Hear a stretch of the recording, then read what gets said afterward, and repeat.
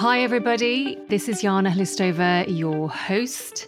And we're doing something a little bit different today because we are celebrating 100 episodes of the Purse podcast. And so I wanted to record an audio journal, if you like, so that I could share a little bit about my journey and talk to you about why I started the Purse and the Purse podcast.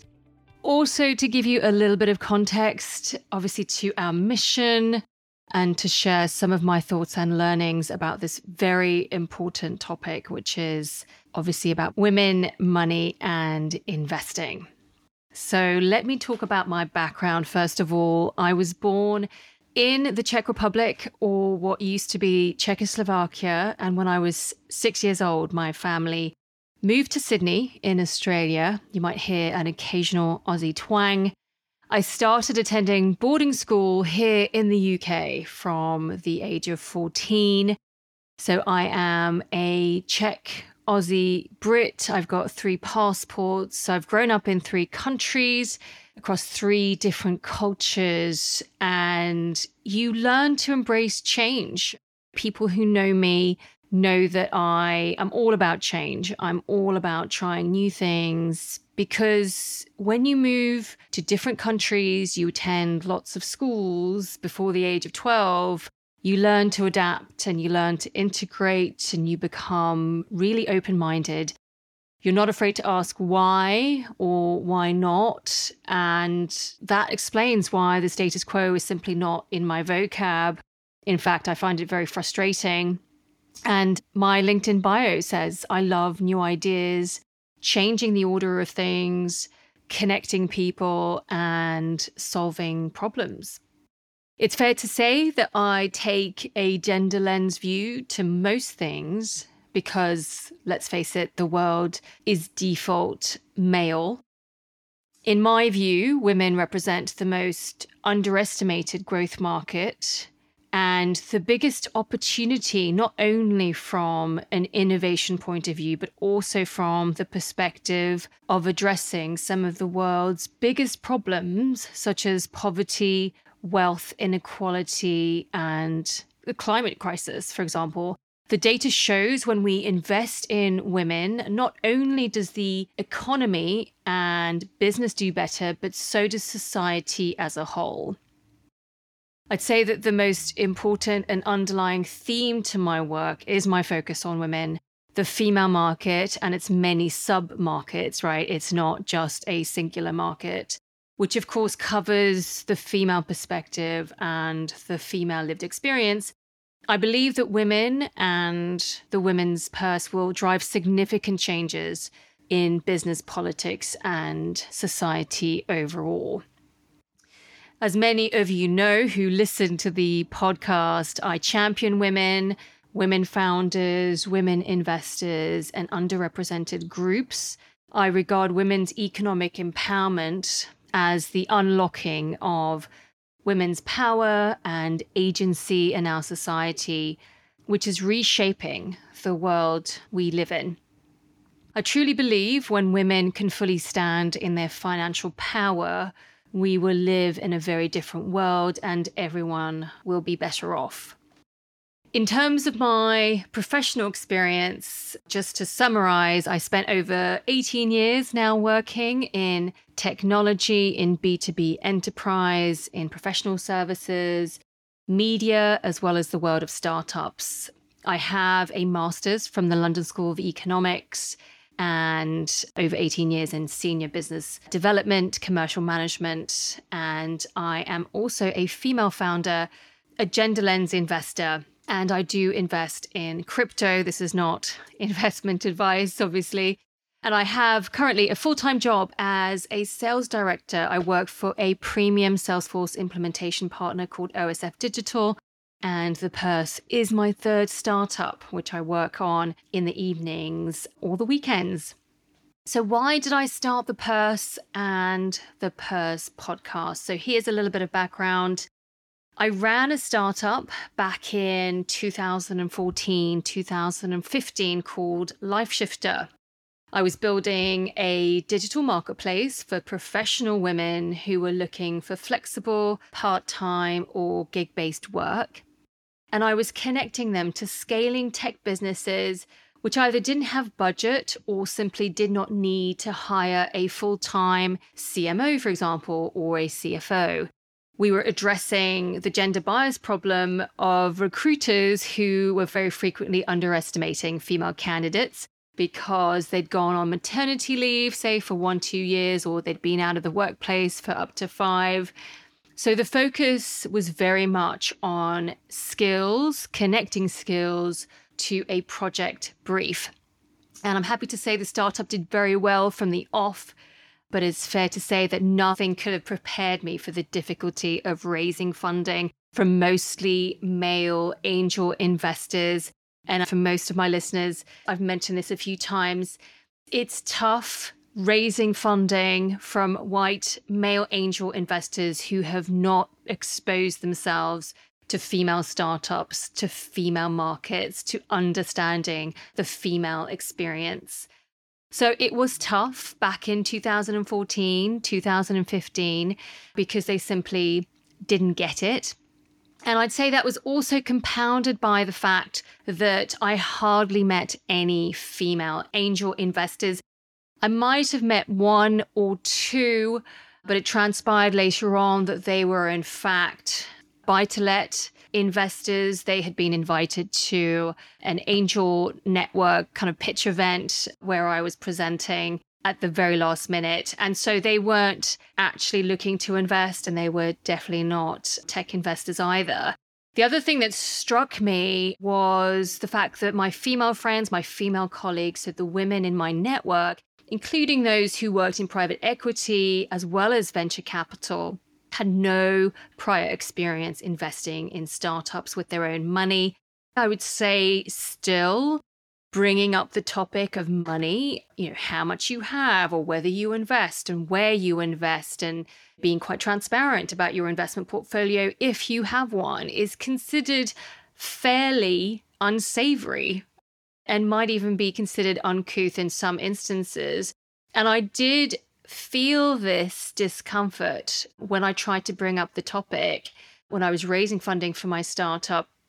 But thinking back, I'd never really had the conversation with any of my female friends or female colleagues. So given how tricky the startup funding environment is for female founders, and how easily I had actually seen younger, relatively inexperienced male founders raise funding, it really was a rude awakening for me. The fact that we as women, my network of female friends and colleagues, did not talk about money.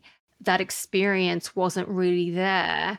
And so you come across this additional barrier, this huge disadvantage, and what you could regard as an invisible tax that women and women founders have to bear as a result of this. Men simply don't have this.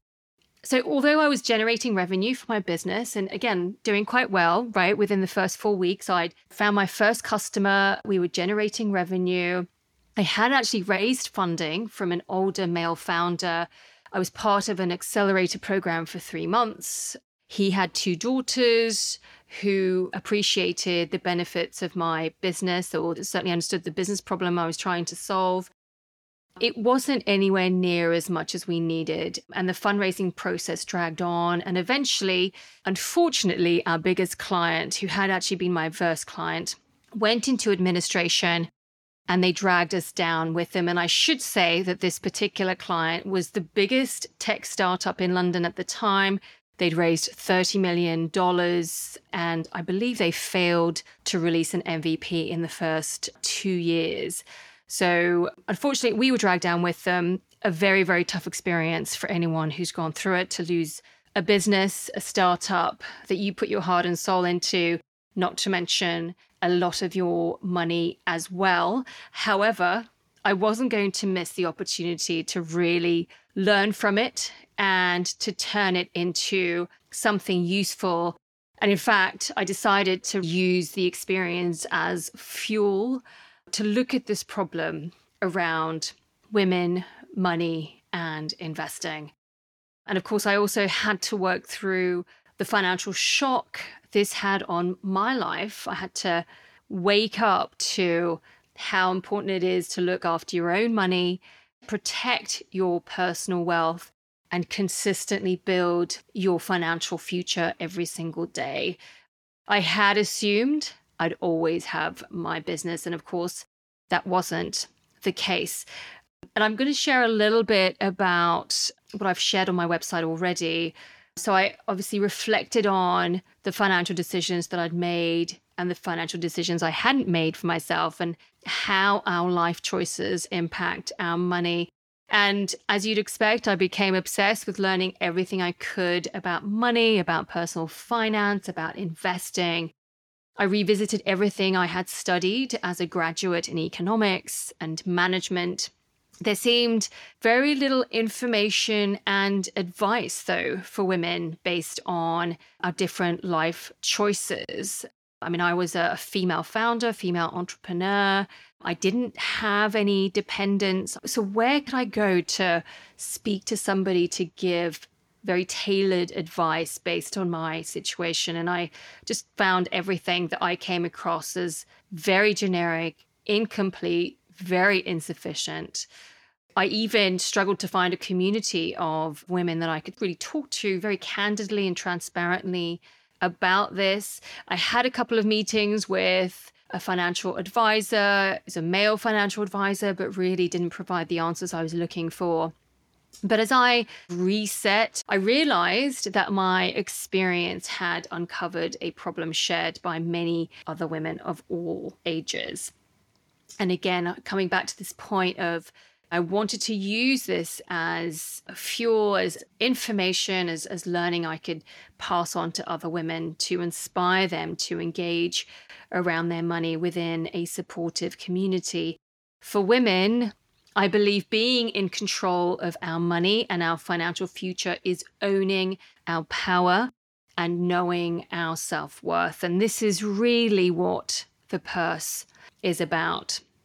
Now, in 2019, I published an article on Medium, and this, again, provides really good context for the purse and why this is so important and why I'm so committed to this space and to this business. So I believe that women are the new economic powerhouse.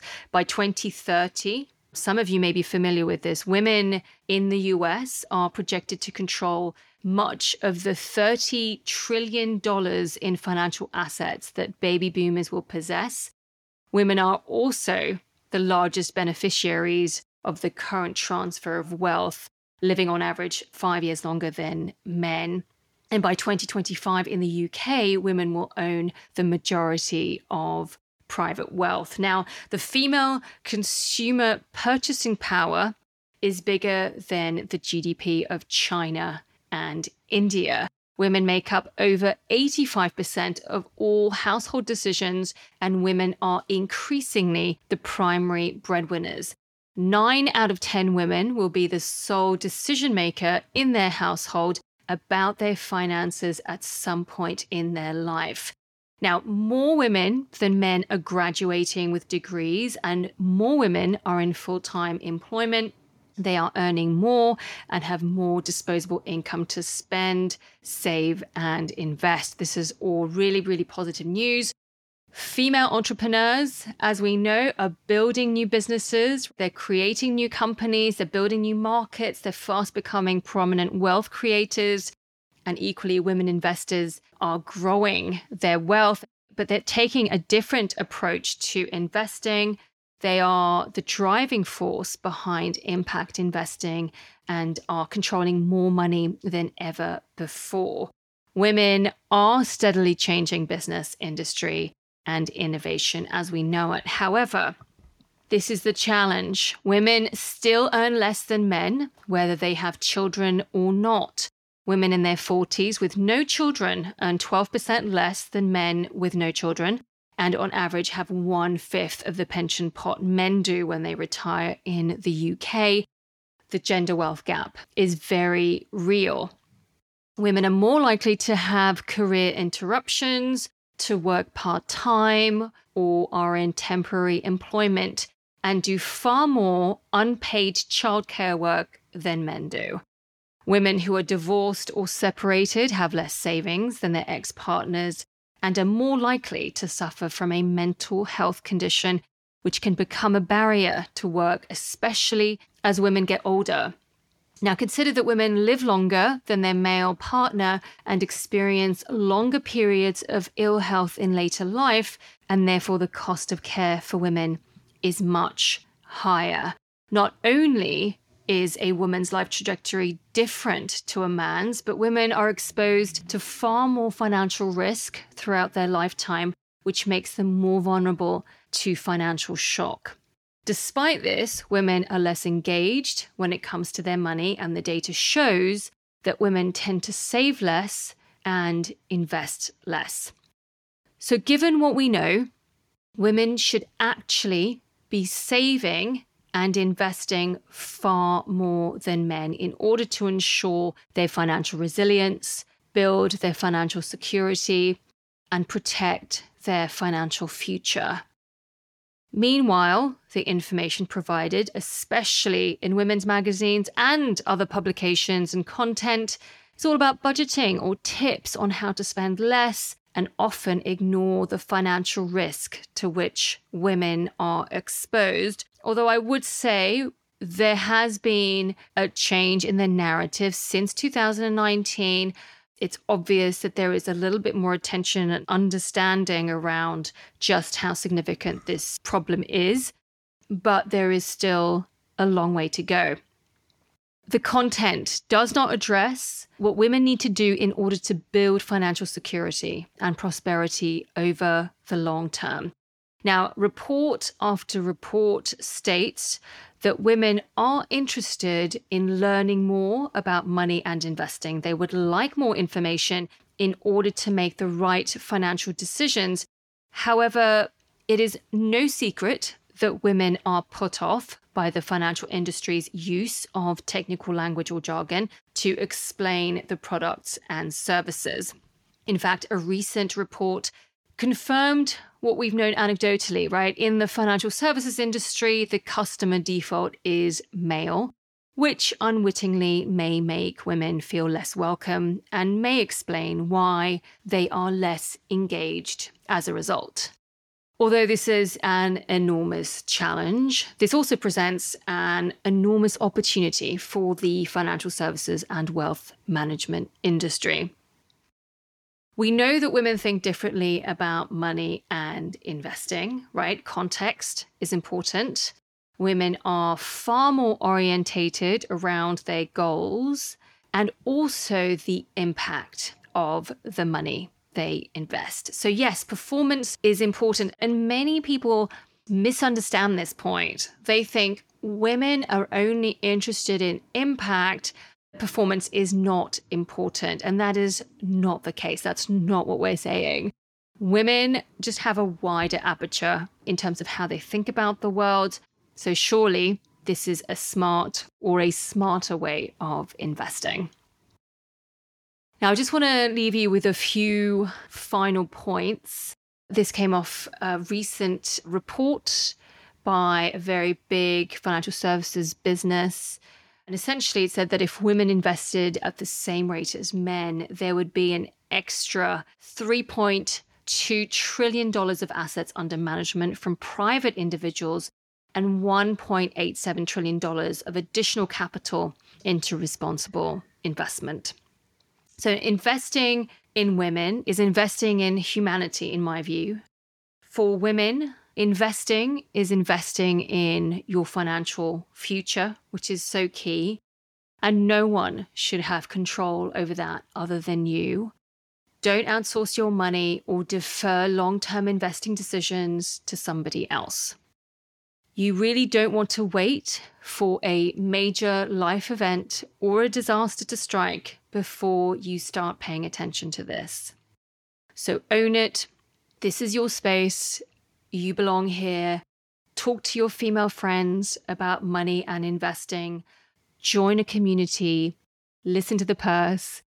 Keep learning. Ask questions. sharing your success and your failures, right? We all have them.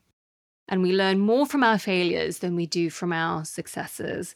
So share your learnings, be transparent, never stop learning, keep learning every single day. I want to say thank you for joining me on this journey. This is something I feel so strongly and very, very passionately about. If you'd like to say hello, or you have any questions at all, please do reach out to me on Twitter or LinkedIn. Send me a message. Love to hear from you. And I look forward to catching up with you soon. Bye for now. Thank you for joining me today. If you would like to connect with me, you can find me online at Join the Purse, or you can subscribe to our newsletter, jointhepurse.substack.com. Until next time, goodbye.